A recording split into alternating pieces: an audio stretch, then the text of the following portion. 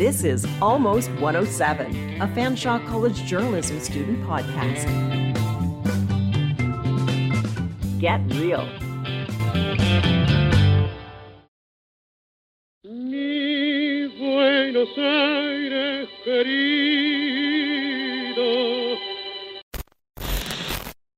no tengo trono ni reina, ni nadie que me comprenda, pero sigo siendo el rey.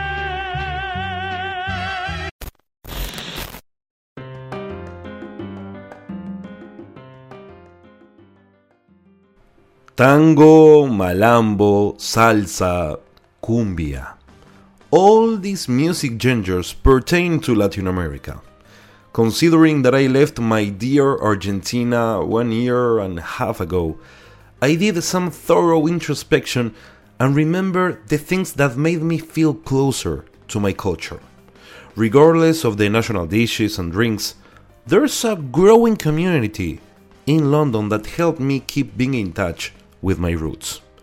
That's why we will talk and have some insights of the Latin community in Canada and London especially. In this XFN's podcast, we interviewed a certified immigration consultant working in Canvisas, Alejandro Acosta, and Gonzalo de Leon, who is performing as a social assistant in London's municipality, supporting Latino people who struggles a lot with the language.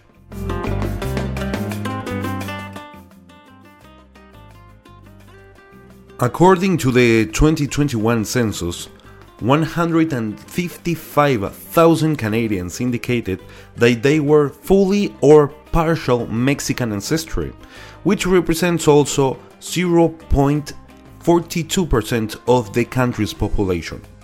Those born in Mexico are the largest subgroup of Latin American Canadians. In the same census, figures that 85,000 Colombians moved and immigrated to Canada. As an immigration consultant, Alejandro will give us a scope of this community from a global perspective. I have been working with Cambism from 4 years ago.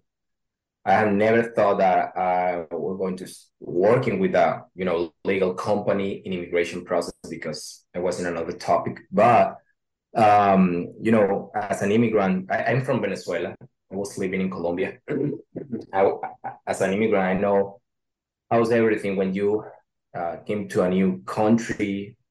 When I start in Colombia, it's the same language, but when you start in another country with another language, everything is different for you and for your family. So I started the company as an advisor for a student and for the people that wants to go to Canada. And then I have been scaling position with the company, and now I'm working in all the immigration process with the company. So right now we're working through the express entry process, the student permit, which is a temporary resident visa in Canada, with work permits application, and also with asylum, with refugee people that wants to be in Canada as a refugee. So that's what we do in the company. We give an advice to the people. We check the profile and we give some advice in which is the best option for them to go to Canada in order to increase the possibilities, that they have. We have to check the profile and give this advice. So that's what we do in the company. And the company has 17 years old. It's a lot of time of experience. Yeah. So that's a brief description of what I do in the company. I can't think anybody more accurate than you to ask you this, because you told me Camisas has started 17 years ago. Yeah. And it's crazy the amount. I think since like 10 years ago or 11 years ago, in the whole Canada, less than 200,000 Americans, Latin Americans lived in Canada. And right now, I Yeah. mean, and since the one of the census showcased in 2016, which is 6 years ago, that number almost tripled. Yeah. And what I would like to ask you is, since you have been in campuses, is the level of Latin Americans, the requests, growing, Yeah. spiking, or it's in a plateau state? No, no, it has been growing and it will continue growing, because I don't want to talk about the political situation in our country, but it's always the same. So the people is a little bit scared about the future and they are looking for some options for their families, to grow professional and as a family in another country. So I think it will be growing in the few years, um, not just because the political situation is because the people wants to have another experience in a country that's Canada. The Latin American people know about Canada as a country that needs people to the economic growing. Uh, so they are looking to be that part of the people that make the difference in Canada with their job, with their skill, with the professional knowledge. Mhm. So I think the social media has helped. You know, I think the last 3 or 4 years has been a lot of people talking about Canada in YouTube, a lot of people talking about Canada in Instagram and TikTok. So everybody wants to know more about Canada because it's easier for them to get the information. I think 20 years ago, 10 years ago, we didn't have that.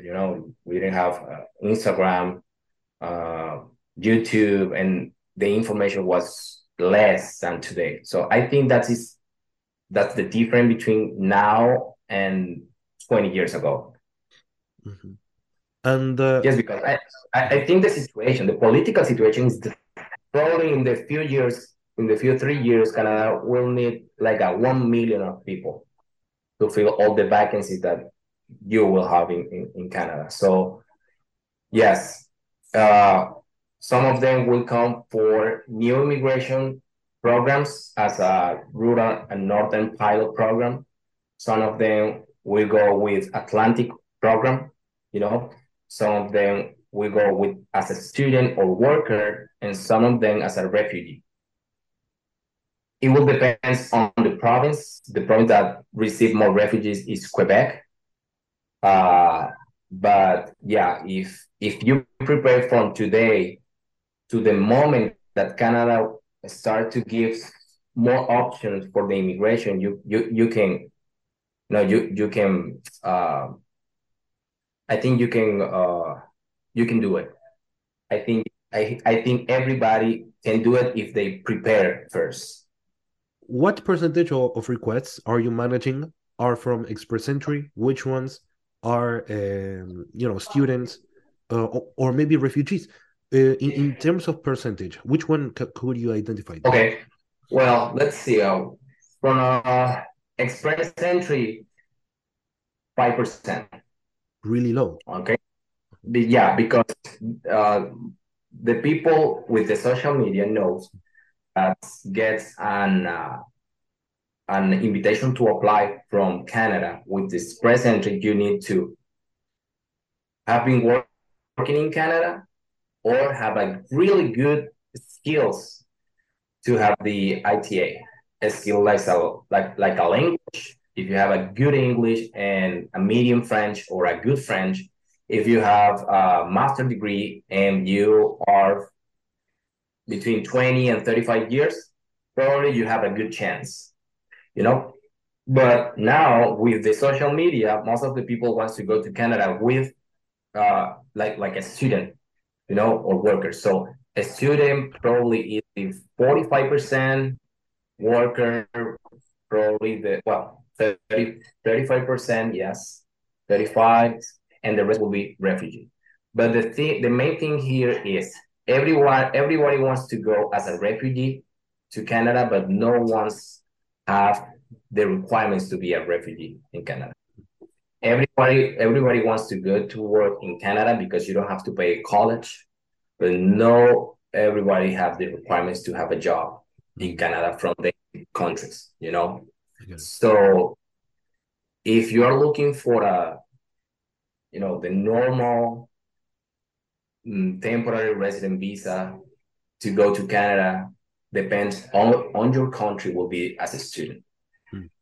Because you are not depending on a job offer, you are not depending if you have a visitor visa to claim to present as a refugee, and if you don't have enough English or enough French, or you don't have a master degree, it doesn't matter. You can go as a student, and then you can apply through the express entry or the PMP program in the province.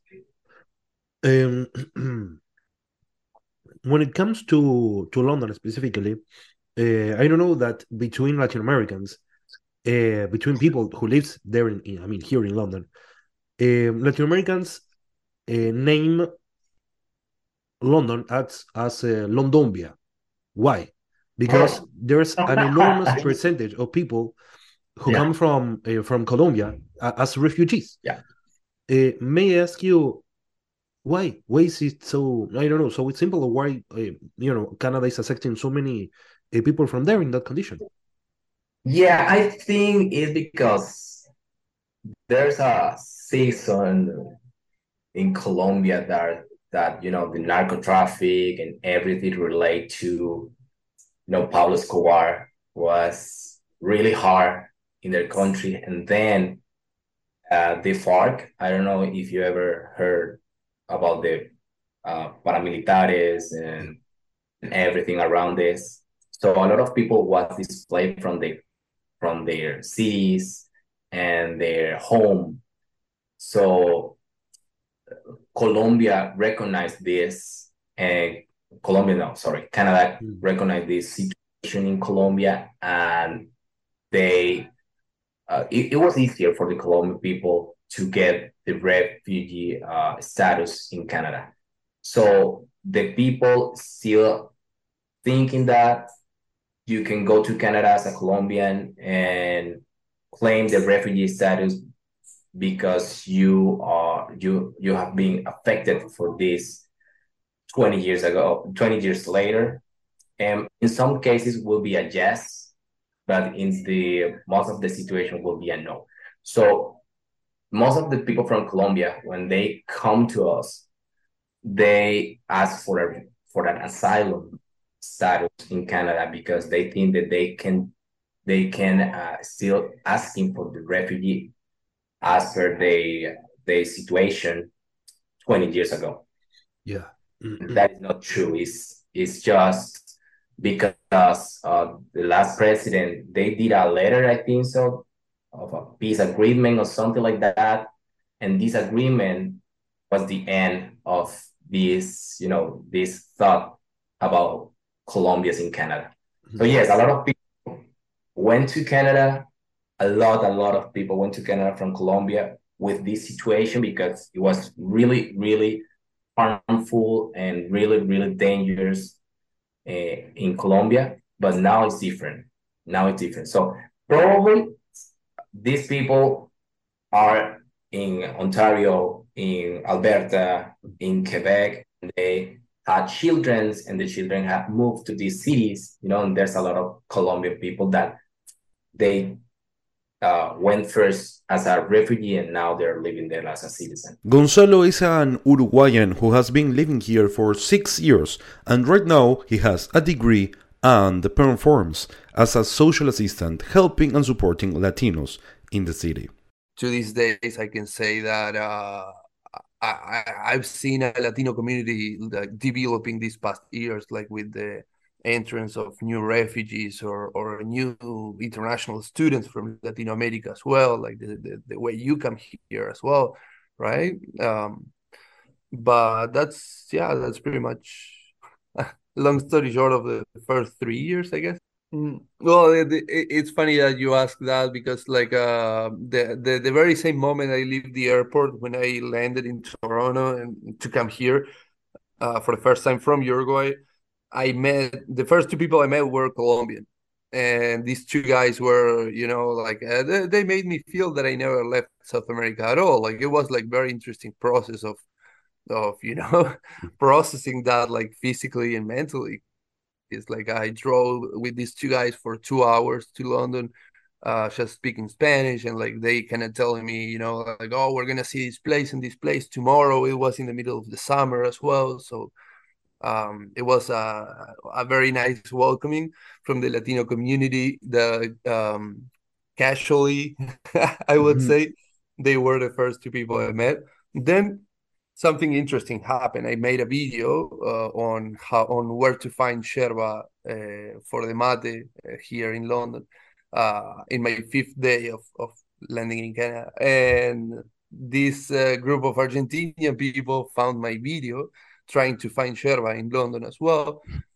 So when they Google my video, they find it, they see it, and they start like wondering, like, should we invite him to have like dinner with us or something like that? And that's how I started like my friends group. That it's like my core social and mental interaction in London, right? Mhm. Argentinians are the closest to what Colombians always made me feel. They became like family. Not only the Latino parties, but the after parties as well. That for sure.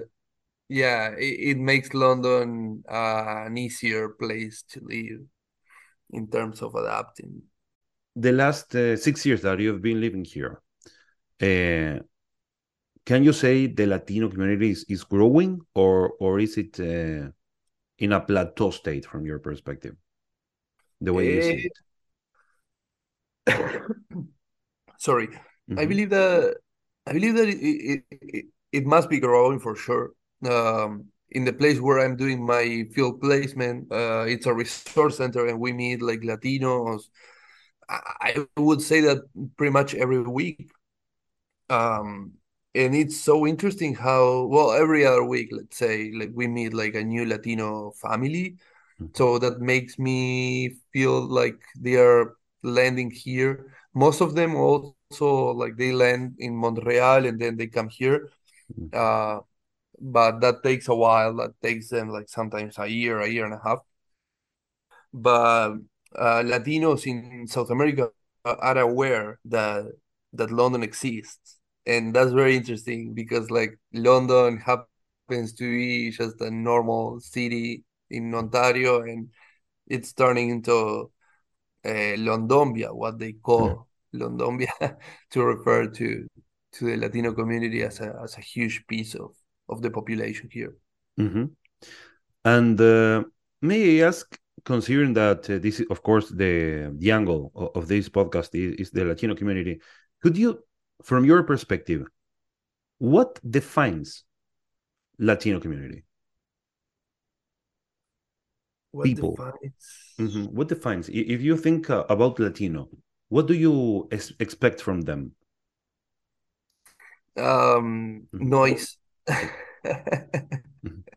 Noise and um well, like if you ask me what they make me feel when Mhm. I listen to a person speaking Spanish, it's like a complete joy. And I believe that's what defines the Latino community here. Some people may disagree with me when I say that it's a community that it's turning like into a unity every day. I would disagree with that too for moments, but only because I believe that we need a stronger network within us.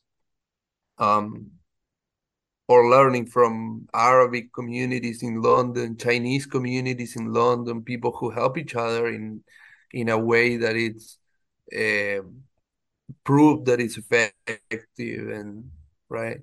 But I believe that what defines the Latino community right now, it's a place where, at least in the beginning, it's it's a blessing from God to have people from Latin America here. Considering your, I mean, your degree and your vocation, we can talk a little bit about that. What do you think we need to be more, more helpful, more supportful, and how we can give that impression of being an actual community? Yeah, well, I'm convinced that what we need is to have a strong sense of community, which it doesn't happen. And we are brainstorming every day ways in which we can make Latinos to feel that helping each other is going to have a benefit. Because if you think about it, like for real, like with your hand, your heart, you need to the way to catch people attention, it's to org in their interests, right? So if you tell like a Latino person, like like you have a business, you're selling empanadas, for example, you're selling food, and you say, like like if we make a stronger sense of the community here in London, like more Latinos are gonna come to your store, for example. uh there are gonna be more network on job opportunities, for example. You need something to penetrate in the Latino mindset of saying, like, I have something for you, and this is a reason why you should help us to make a community. uh I believe that's the pathway, but it can vary, of course. This is just a brainstorming of what we could need. The three main challenges for people, for Latinos specifically who want to settle in Canada, it's the language barrier, of course, the first one, the transportation limitations, because of if you don't have a job, right? Like, how are you gonna buy a car? And the third thing, of course, is like that one, the employment. It's hard to find a job if you don't speak the language and you don't have a car. Um, and if you don't have a job, you cannot have a house. When you come as a government assisted refugee, the government kind of helps you to pay for a rent, but but of course, all the money that they give you goes to the rent. So, right, like you have to find another source of income. So I believe that those are like probably the five main, right? Language, employment, transportation, housing, and the fifth one is like completely related to what we were talking about, and that's the social adaptation to it. And that's why maybe a Latino community is so important, um, because you feel, right, at least that fifth thing that may sound like the less important of all the list, it's probably the most important one at the same time, because if you are not emotionally well, how are you going to, like, stand for a job, or looking for a house, or trying to buy a car? You're unmotivated, and like you don't feel like doing all of those things, right? The community is growing, and Gonzalo insists there's still great room for improvements when it comes to how unified the community really is. Hopefully we'll be able to do it as more people arrive to Canada pursuing their life projects. My name is Kevin Russler for XFM's podcast.